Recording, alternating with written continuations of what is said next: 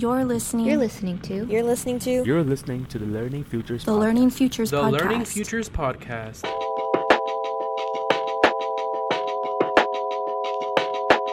You're listening to the Learning Futures Podcast.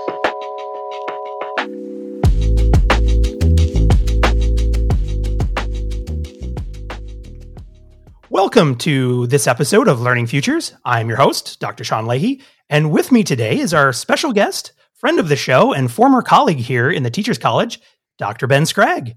I've invited Ben here today to discuss some of his work and some of the fun, exciting, and interesting aspects of esports. Welcome to Learning Futures, Ben. Dr. Leahy, thank you for having me.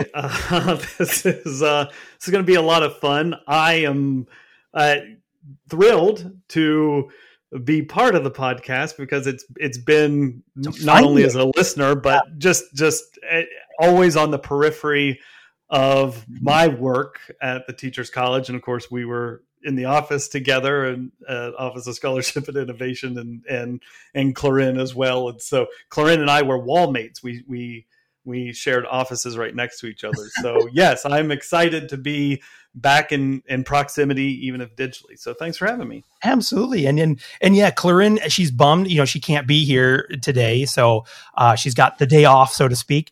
But I know she will be very bummed that she missed this opportunity to chat with you and catch up. Because it's finally welcome to the show. It's been a long time and it's been a lot of fun to have you here. So let me see if I can get this correct. So your official title. So Ben, you are the Director of Education and Learning at eFuse.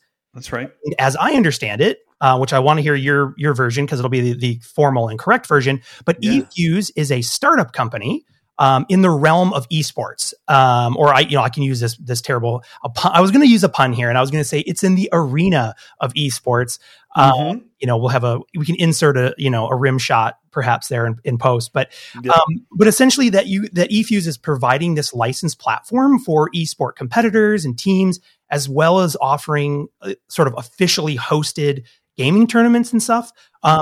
So I don't know if I got all that right, but I would love to hear if you can just kind of start us off by telling us a little bit about what eFuse is and what your role is there, and explain what is a Director of Education and Learning. Well, it's such a great question. It's and I am just over, I think, 12 to 13 weeks into my tenure at eFuse, and it's, of course, everything since joining ASU in 2017, life has just been drinking out of a fire hose in terms of, just innovation, technology, change. And that's not just for, whatever specific technology or sector we're talking about, just the world too. A few things have happened since then. But so that part of my life has been kind of adapting to continual change, just in not just career wise, but even in terms of sectors and how things emerge. So no, I think you captured the kind of the bundle around eFuse fairly well. I'll build a little more context out, but I only put in that whole caveat of I am still learning a lot of this myself. It is fascinating. It is so much fun. In some ways, it's right at home with, I think, who I've been, professionally and personally from just an interest and curiosity standpoint for a lot of my life. But eFuse is definitely, it's definitely a growing company. It's definitely kind of still emergent. So we are, I think it's fair to say, a startup in this space, although we are in the process of kind of securing Series B funding.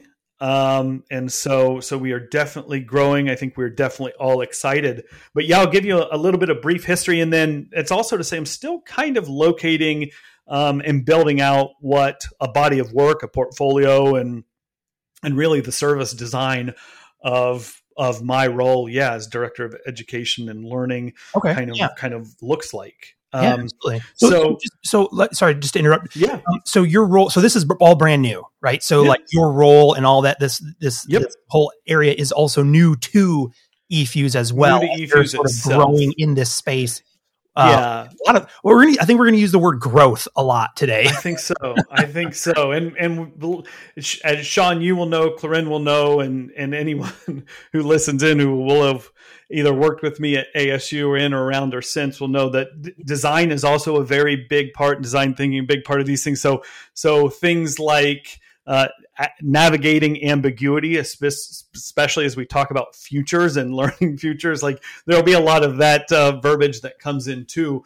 But no, eFuse, it was funny. My first week on the job in the beginning of January actually coincided with our kicking off our first quarterly meeting for 2022. And so I got, and maybe my third day at the company, kind of a whole car wash of presentations and stand up of the storytelling of eFuse. And so I'm kind of looking back at those notes now because I've been kind of in that space, kind of internalizing that story and running through it. But essentially, eFuse has roots all the way back to 2018. Our CEO, Matthew J. Benson, and our, and we call him MJB, so you'll probably hear me refer to him that way. And our other co-founder, Austin May, really started with a team of two in 2018 with an idea that was born out of Matt's MJB's a college course on entrepreneurship. It kind of started with the idea of kind of a LinkedIn of gaming and esports, and it really originated in this idea that, hey, look, esports is growing, it's emerging. I think you and I just looked at a couple of industry articles on how the space is growing to upwards of 530 million people in a global audience this year, billions of dollars in the industry, lots of competitive, specifically in the collegiate e-space here in the US and North America, hundreds of programs springing up both at the kind of a club and varsity level across the country. But MJB kind of noticed that, hey, discoverability and a kind of a talent pipeline and recruiting isn't really built out. It can be hard to discover players if you're starting an esports program. How do you know someone's really, really great at Valorant or Rocket League or some of these other pieces, some of these other platforms and titles? And so they kind of had this idea for a platform, and essentially it got to a place where they launched in late 2019, launched a beta, put a queue together, had like 25,000 users sign up for the eFuse kind of platform. Again, kind of a social media platform where you could build a profile, share some info, highlights, clips of yourself, kind of statistics where you could be discovered for scholarship or even professional opportunities. And into 2020, the team expanded, the platform grew, and eFuse saw opportunities to expand into, you said the arena. We actually have a product we call the eRena, which is just kind of a platform for hosting tournament organization, and then led to partnering to kind of host, basically create a studios team to stream events. And so we kind of have developed into this full stack, both kind of an opportunity platform, but we do production, we host tournaments and support leagues and operations, and have built publisher relationships, and have connected with some of really the most prominent kind of grassroots collegiate leagues started by college students, the College Carball Association with the Rocket League, college COD or Call of Duty League, the CCL, and have started to kind of build on that.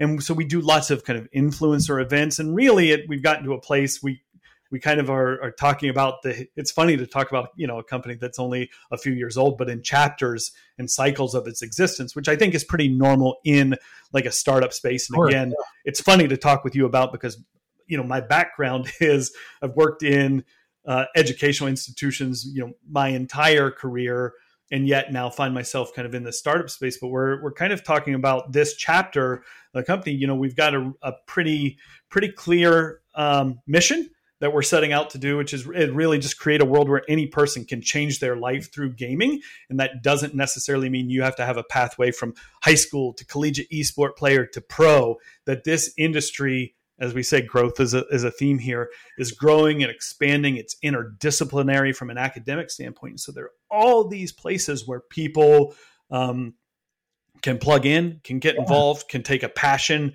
and turn it into a profession. And so we're really just working to kind of be really the number one global platform where gamers can meet, compete, and be discovered. And at the same time, we're growing like crazy as a company. And so we're trying to really find talent ourselves who really amplify and create opportunities for others. And I'll just take one beat to say all of that, I think, gives us some space to talk about like my role particularly, and I think eFuse's commitment broadly to not just scholastic or academic spaces, but specifically like in K-12 and higher ed, where esports and gaming specifically connect to educational opportunities, internships, scholarships, and all that. Right. And so part of what I've been swimming in for the last 12 to 13 weeks or so is one, kind of learning this industry, learning esports space specifically in scholastic and collegiate spaces, but also starting to map some terrain for, hey, what do academic partnerships, possibly research, possibly grants, possibly kind of building internship programs look like? And really the name of the game, and we'll see if I nail this dismount here to carry us into the next part, is really just how do we continue to expand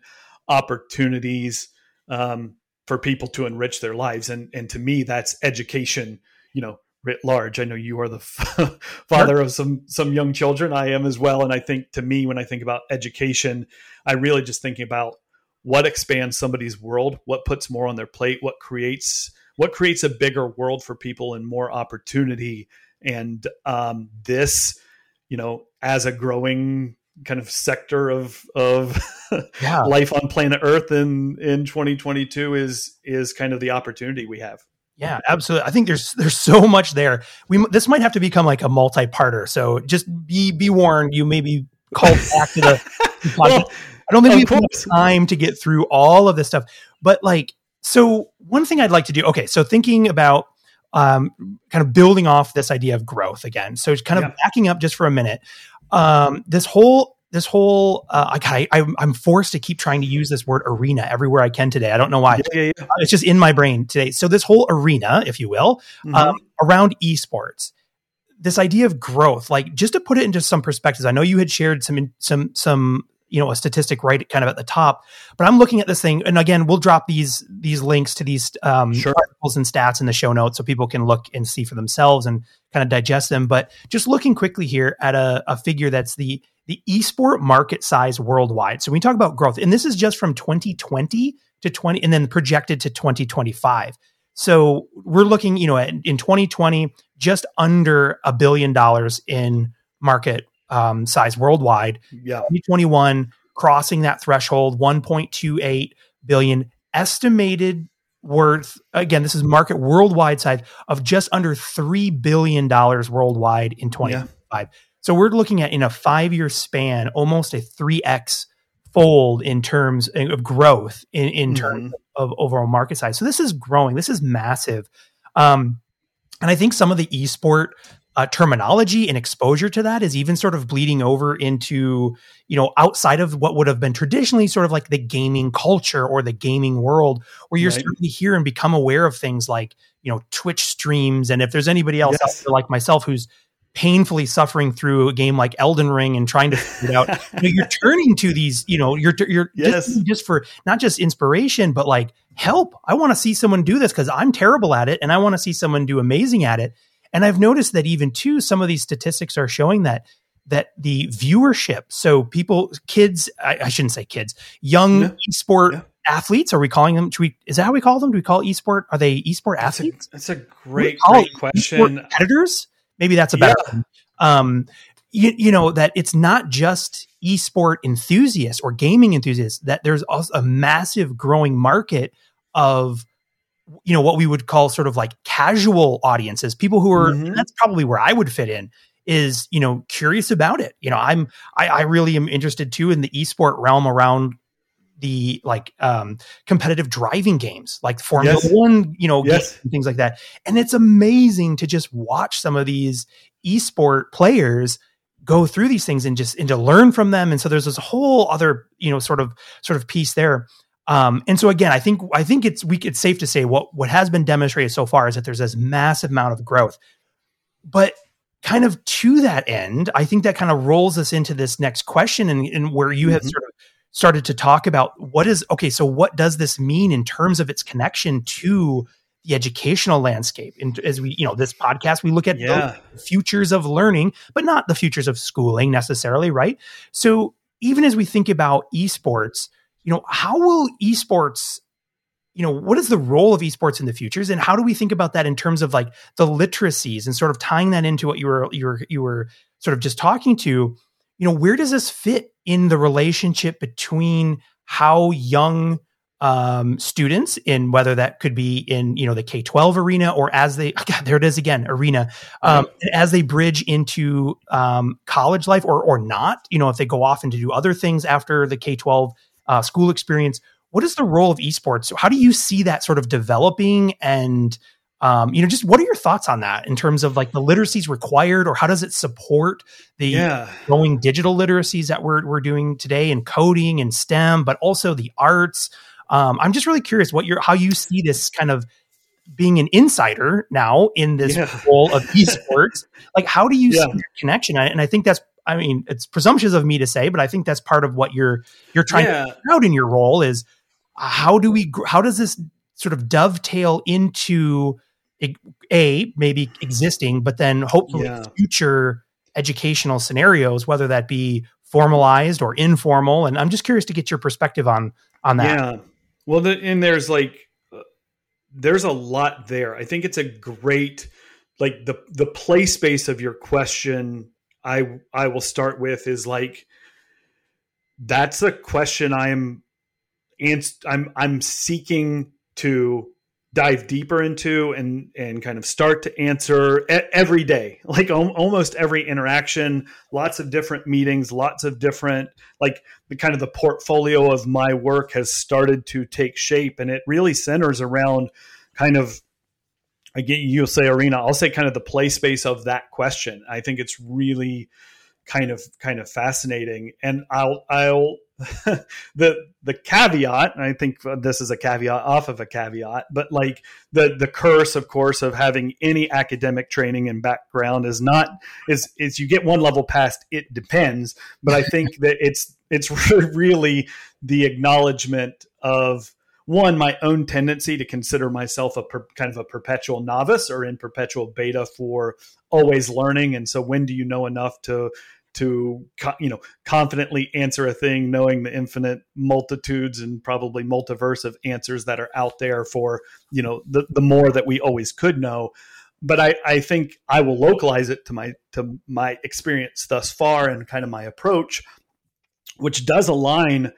And I think this podcast or our opportunity to talk is not specifically driving kind of eFuse, but what I am really aligning with and what I'm most excited about inside of this particular opportunity, eFuse, is kind of being aligned to the values that we really try to drive as a company, one of which is kind of relationships over transactions, because this space is like so inherently endemically tied to education and educational opportunities.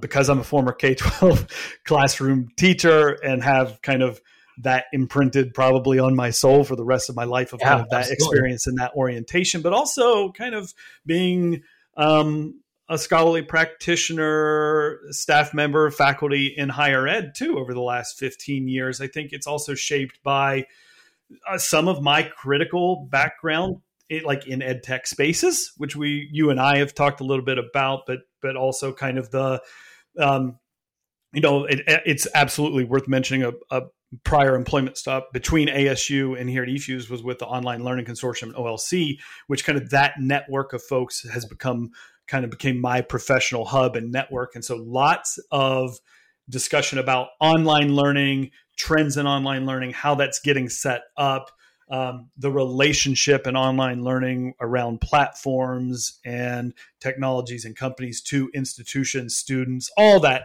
kind of stuff, I think is also something I bring to the table. And so I try to think about relationships over transactions as we think about the work we're doing at eFuse. And so what that all means, right? All that word salad or all those caveats as I start to kind of jump into the play space of your question is, I see lots and lots and lots of venues into esports, particularly as an educator. So there are lots, and the first is that it's wildly interdisciplinary. So esports itself, as you mentioned, as you come into this, there are tons of, academic skills you can learn. There are tons of kind of interpersonal, or maybe you'd call them non-cognitive skills or soft skills related to, or kind of these design mindsets, right? Towards creative confidence, navigating ambiguity, iterating, teamwork, collaboration, problem solving. Lots of those pieces. I think there are lots of people talking about that. There is a ton of research on that, particularly for gaming. And yet, right, like there is also this other venue where we could, I don't want to take it down this tangent, but I am kind of fixated on this concept, kind of a TIAC and Cuban, like the grammar of schooling. And so what we fix and how we know schooling and what it is to be, like, does gaming fit inside of that? Right. And of course, our own, like Jim G and his work on video games and discourses and literacies and communities of practice. Like, I think I'm very comfortable settling in a place like, gaming and esports absolutely have tremendous value educationally, pedagogically, like, socially, cognitively, non-cognitively. Like, I don't think that's a question for me. And yet I think what you're playing at a little bit in your answer is, how does gaming fit into like educational paradigm when, like, for some of us, if we grew up specifically like pre-connected gaming, right? You were playing like Atari consoles, 8-bit consoles, 16-bit consoles, 64, 32, 64-bit consoles. Good, otherwise known as the good old days. Correct. The retro old school stuff now, that stuff was, I have friends and family who grew up seeing that stuff as only a distraction or a negative or a pejorative. And yet there are now people who for 20 years, right, maybe longer, and there are stories of this I've been reading about.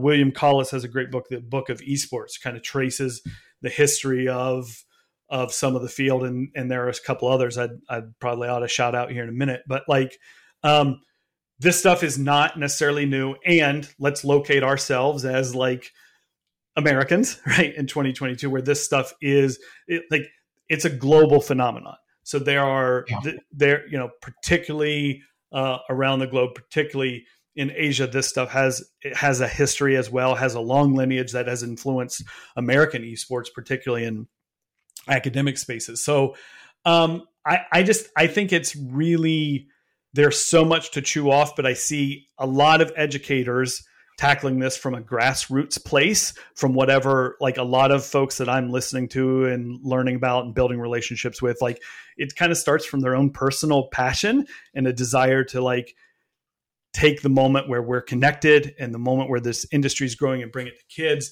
And there's just a ton of grassroots, whether it's state federations or school by school, or even in the company and startup space, for people who see that there's something bigger here than just, if you get good at a game, you can earn a scholarship or you can go pro, but that there really is an interdisciplinary and holistic industry around, the marketing, the social media, the storytelling, right, the broadcasting, the production. And so I think we're at a place now where, the money's definitely here, billions of dollars in the industry, lots of investments, and still folks trying to figure out the best ways to make these connections, how to leverage opportunities for students. All the while, there's a million other things happening from NFTs to Web3 to all those other things that I don't know anything about, right? I don't even want to get into. That's definitely another episode. We can get my hot takes on NFTs. So even reflecting over the last, I told you I didn't want to give you any 5-minute soliloquies, and now I've probably given you a 6-minute soliloquy. But even like as I jump in that play space, I think you're right that there's so many avenues, there's so much ground to cover, and people are working at it lots of folks kind of working at it in their own ways. And so one of the things I'm also tapping into, I think eFuse is really, it's kind of cool to see, is also tapping into storytelling and really kind of amplifying different pathways, because I don't think it's monolithic, or I don't think it is like, I think it's there's a lot of hybridity and plurality into how like people just live their lives in the, or still early 21st century, and how we think about the opportunities that this creates. Yeah, no, that's incredible. And I think, so one of the things that, just listening to that too, right? So thinking about this mind shift, because I think, we see this a lot, right? Where we talk about, especially around emerging technologies and all of the other aspects that rise with those technologies, right? And for example, esports is around, all of these different technologies have enabled something like esports to take place. The multiplayer modality of electronic gaming. And then now, because esports, if you think about it from the origins of it, really goes back to what? Early 2000s, when sort of online gaming was really starting to be enabled through just the advancements in their internet connectivity and being able to have multiplayer games. And what does that look like? But then really thinking about the advancements from the telecommunication side of things in terms of streaming platforms, the rise of Twitch, all these kind of, whether it's YouTube or Twitch or other platforms, this newer wave of showing your skills and building communities and all this stuff around those stuff has also brought with it lots of new opportunities. Even when I just look at I'm struggling so hard not to use the term arena. When I think about the entire landscape of esports, even in some of the areas of my own expertise in terms of technology pieces, really getting excited about like what does like the streaming platforms, what does that look like? But then also thinking like, okay, if you are a student today sitting in middle school or high school and you are really interested in gaming, one of the things I'm interested to hear your take too, Ben, from eFuse's perspective, because one of the pieces, just going back to your original description of it. So yes, it does provide the facilities to run these tournaments and things, but also it's a social media location platform where a individual who identifies themselves as a gamer who wants to be in sponsored esports, and please correct me if I stray from the correct way of describing this, they can come to a place like eFuse, build a profile, demonstrate their skills, look for opportunities to, make teams or whatever, or perhaps even get sponsorship. I'm looking right now again, and again, just we'll drop these links so everyone else can have them in the show notes. I'm looking at esport games, and I'm looking at the tournament prize pools broken down by games. And it is, to be honest, it's a little staggering to look at these numbers. Dota 2 is the top one worldwide. And this is just for 2021, for example, almost $48 million in prize money for that game during 2021. If we go down to things like Fortnite, which I think eFuse, you guys do a lot of work with Fortnite and things like that. Fortnite, just under $10 million in prize money. And this is, again, being collected in Call of Duty, so millions and millions of dollars out there. So clearly it's no surprise that, if you are a younger person, or maybe we shouldn't associate youth to it, but you're interested in getting into esports, there's a lot of potential and there's a lot of money there. But do you see this, again, as we think about the role and the connection that this plays in, let's say, the schooling environment, the K-12 and on into those environments? Do you see this as a viable place for people to get access to things like scholarships and, or is this sort of a continuation or a different version of that drive or want to be, for example, a YouTube star where, it's incredibly profitable, but only for a very, very select few people? How do you see that sort of that tension or that balance between, yes, I would like to be a professional basketball player. My chances of being so are next to none. But how does that sort of transition play out in the world of esports? Is it similar to that, or is it a much broader, I'm going to just use it. Is it a broader arena for more people to play in?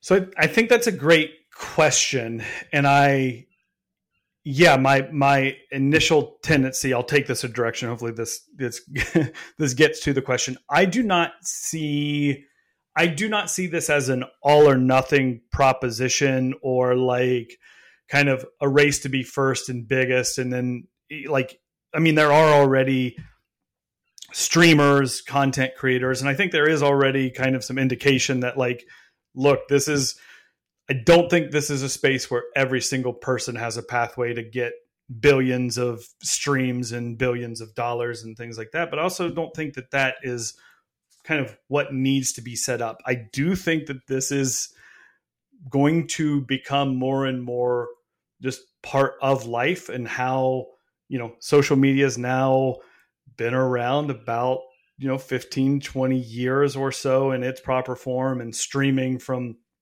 I was just reading about the origins of, even Twitch out of Justin TV, right? That, the idea that YouTube is just kind of fixed part of our digital ecosystem. I haven't studied this enough to say this thing as flippantly and casually as I'll say it with wild confidence, but I just think that these platforms and kind of these tools are becoming part of our life. I think, Twitch or, whatever the streaming platforms, if there are others that come next, or even, game titles and esports are constantly changing.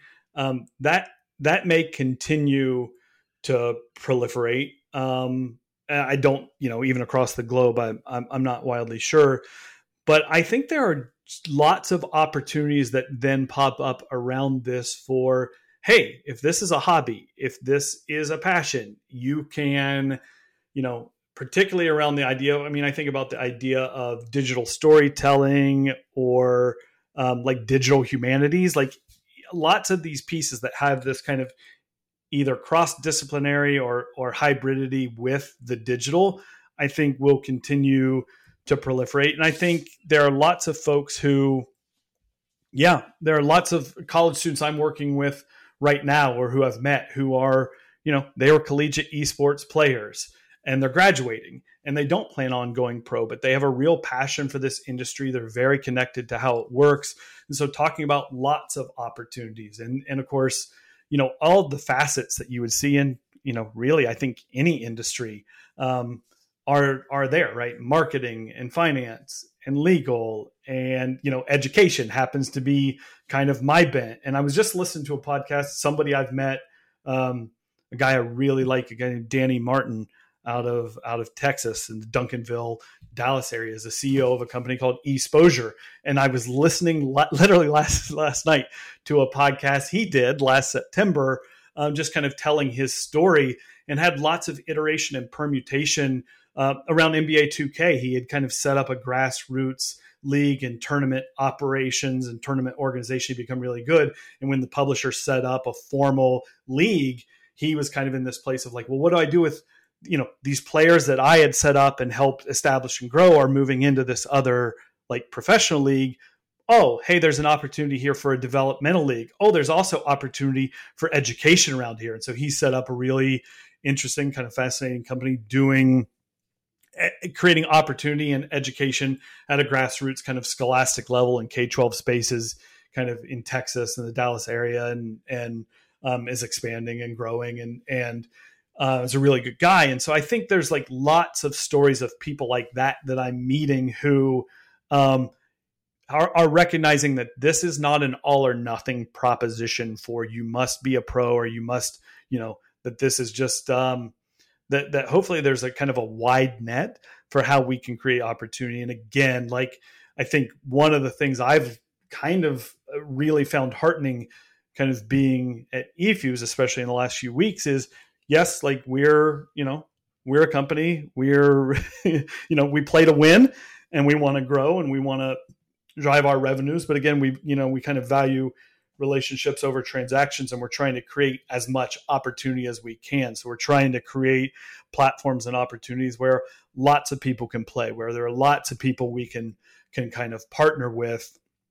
And I think that makes that nice from an educational standpoint, because again, I tend at this point, not because these are well-worn talking points, because I tend to fall back on like, the kind of rising tide raises all boats kind of metaphor. I think it's just that idea of like opportunity amplification.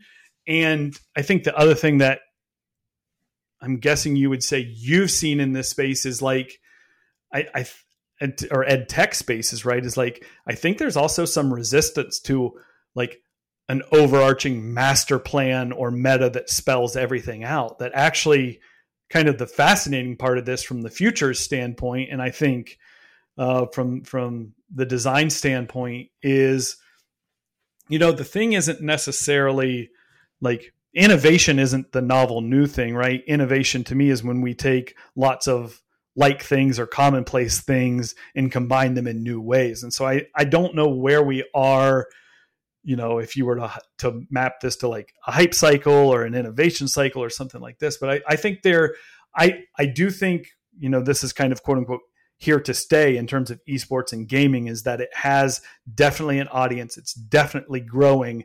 I think kind of being in the space to build relationships, amplify opportunities, and see where things go is kind of what I'm up to. But I also think, I just happen to think that's how some of this plays out. And there are definitely parties involved in this, right? So game and title publishers obviously are like, relationships with them are very important. There are esports federations that are popping up on both kind of the K-12 like scholastic level and kind of the higher ed level for both varsity and club.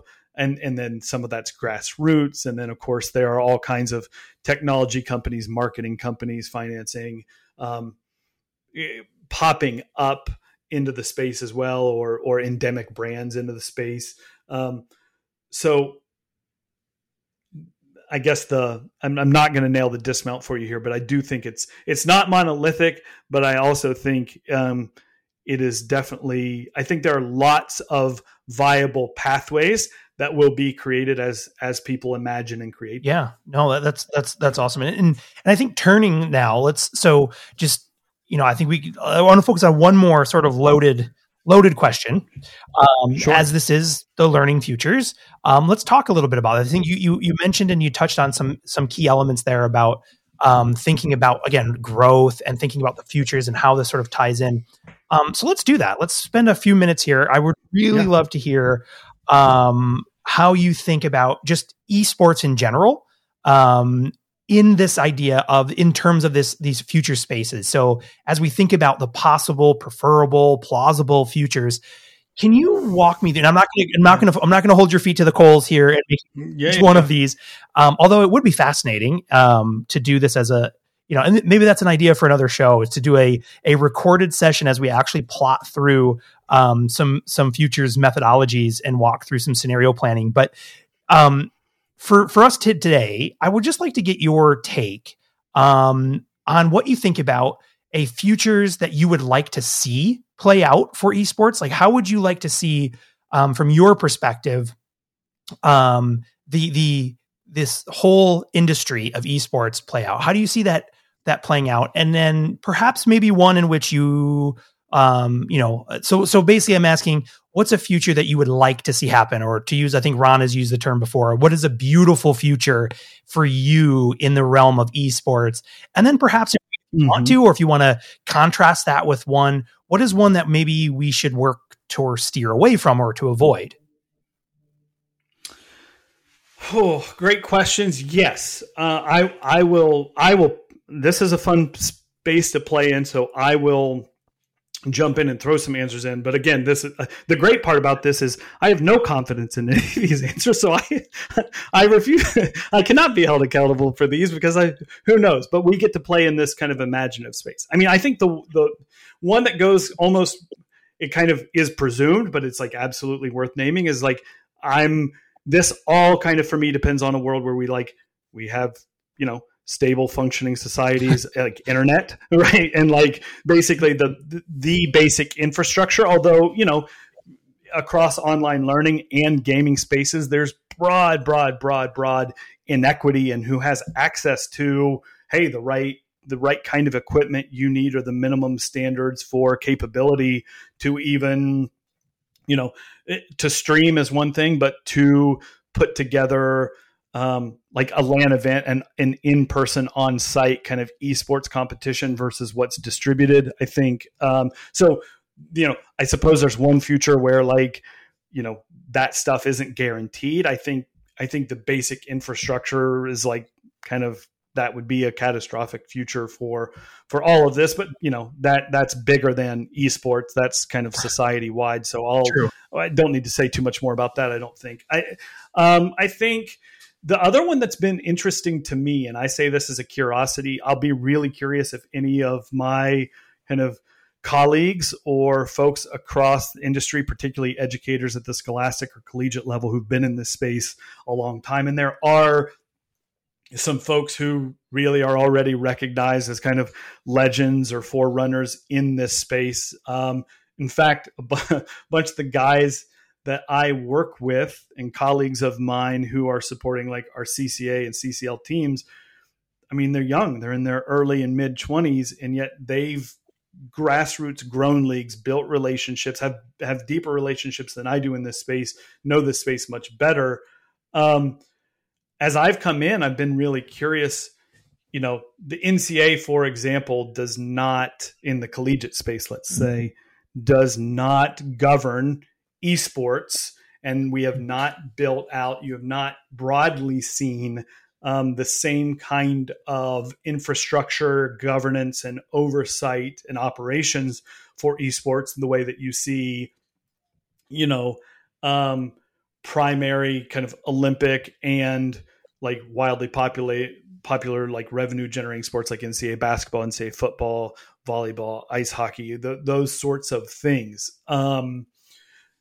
So some of the discussion is, will that continue to be grassroots? Will that be kind of federated by conference, by region, by school? Is that publisher driven? Is that kind of nonprofit or for-profit driven by, governing entities? So I think there are a couple of different futures there. One where that stuff sort of does get centralized or kind of overseen by a federation. And the similar conversations are happening in the K-12 space. I'm still learning around that. I mean, there's a couple dozen states, I think, that have states esports federations or that have been integrated into their scholastic bodies.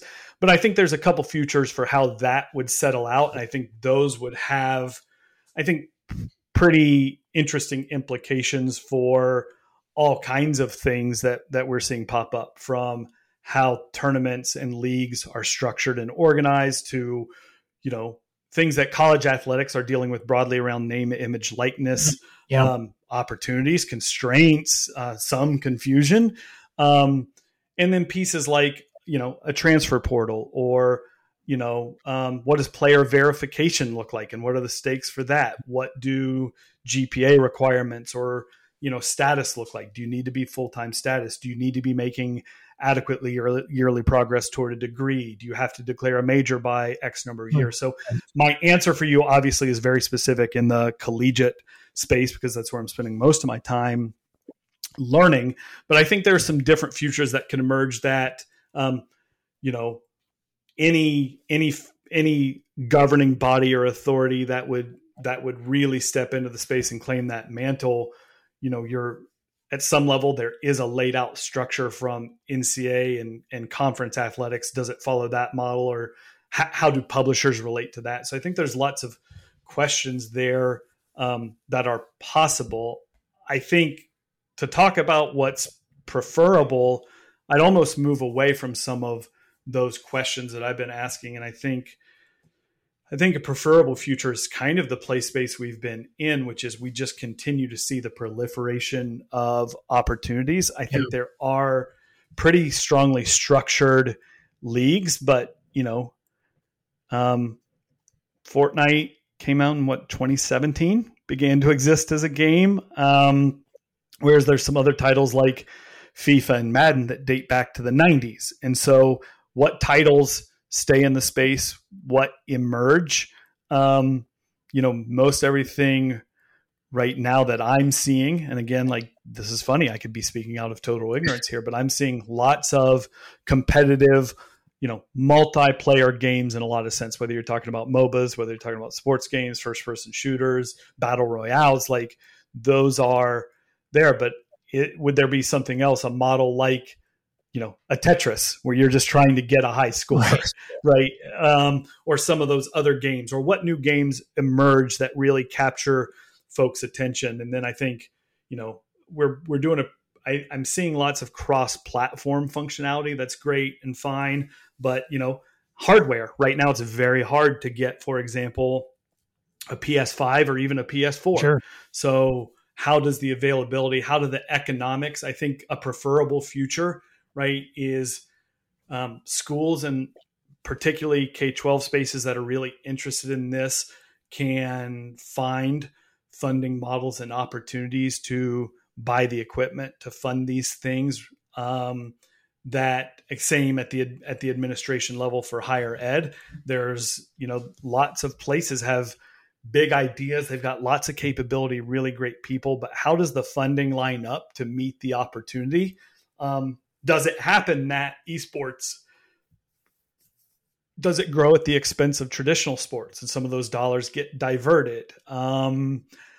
Those are all questions that I'm asking. I would almost guarantee there are researchers and there are practitioners and coaches and directors in this space who are probably pulling their hair out if they ever listen to this thing. No, man, we've got answers to that. But I think those are the stakes. And I think for the audience that I know, and you shared a little bit about around kind of this podcast and Learning Futures, I really think the most fascinating piece to me is the interdisciplinary and cross-disciplinary opportunity for research and really research practice partnerships.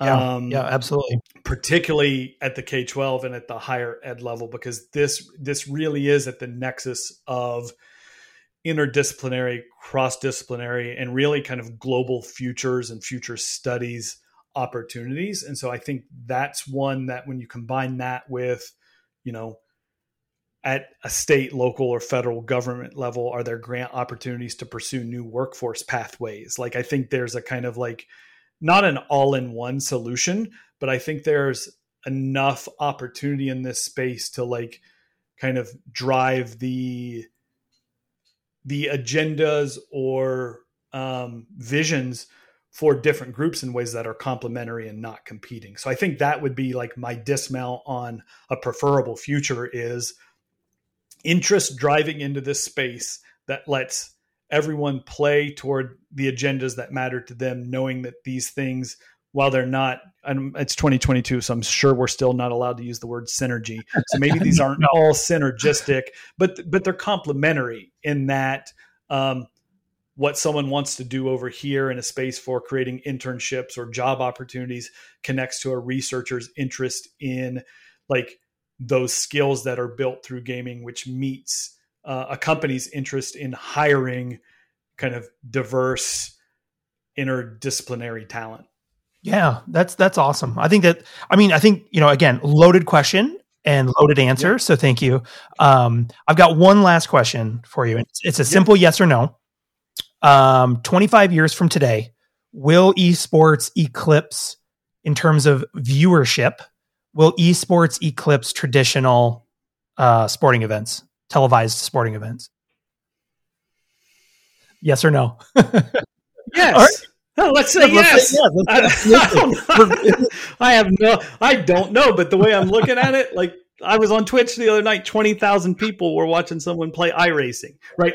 I'll build on this just a little to say, I'm really curious about not the splintering or fracturing or dilution, because maybe those are all negative, like how the plurality of opportunities for people to like engage in community, be entertained, and like spend their lives I do see that continuing. Like I see more and more coming. This is neither here nor there. I know you gave, I gave my one word answer, but I feel like I want to ask you this or say this. Like you think about something like cord cutting or unbundling, and now, nobody wanted to pay $100 for cable, but now we're paying $150 for $8 to $10 subscriptions services, and a basic cable package. So like, where does that go? I'm curious, how does esports and gaming kind of and content consumption, how does that mirror or align, run parallel to, or diverge from broader content? Or when is gaming something, or creator stuff something that's not YouTube or Twitch laden, but it's part of your cable package or part of a streaming package in its own right? I think that stuff is fascinating, and I don't have an answer for it, but I'll reiterate, like, why not? Let's say that in 25 years from now, it'll eclipse traditional sports. And we'll see. I mean, it's an interesting space because, I think, the numbers are showing that the viewership is there. It's growing. But also the choice, right? So it's not just limited to these massive events that have mass appeal that, you can find, as we've seen before with a lot of different aspects of sort of the interconnected world that we have, is if you have a particular interest in one genre or a sub-genre of something else, that you can find your community there. And so it'll be really interesting to see. That's exactly right. Over time. So, all right. Well, I don't want to keep you any longer. I know you've got some commitments that you've got to run to. So I would, again, just like to thank Ben for joining us here today and to talk about this exciting area of esports. And just as we wrap up, Ben, I just want to toss it to your way one last time. If there's anything you want to plug, whether that be from eFuse or something that was inspiring to you. I think you've plugged a few things along the way, but just wanted to a last opportunity here to throw in a plug. And again, whatever it may be, we'll drop it in the show notes. But anything you want to share before we sign off for today? Not particularly. Just a word of gratitude to you and Clarin for hosting me, for letting me chat with you all a bit. For anyone who's out there listening, really, really appreciate your time that you've given to listening to Sean and to me.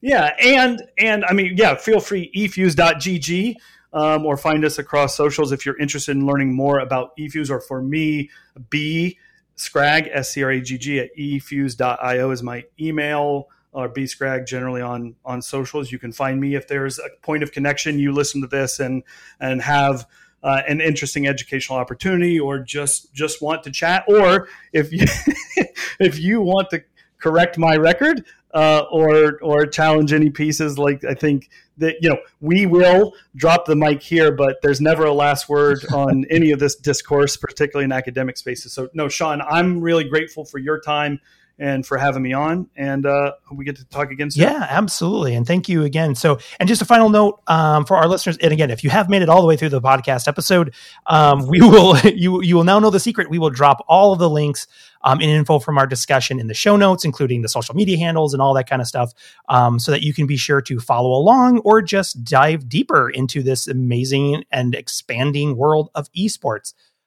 Thanks again for joining us today on the Learning Futures podcast. And that's a wrap.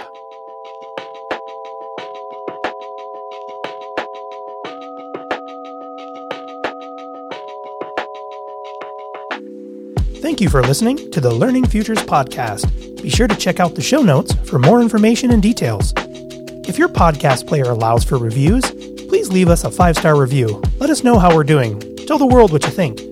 Be sure to subscribe wherever you get your podcasts, so you'll be sure to never miss an episode.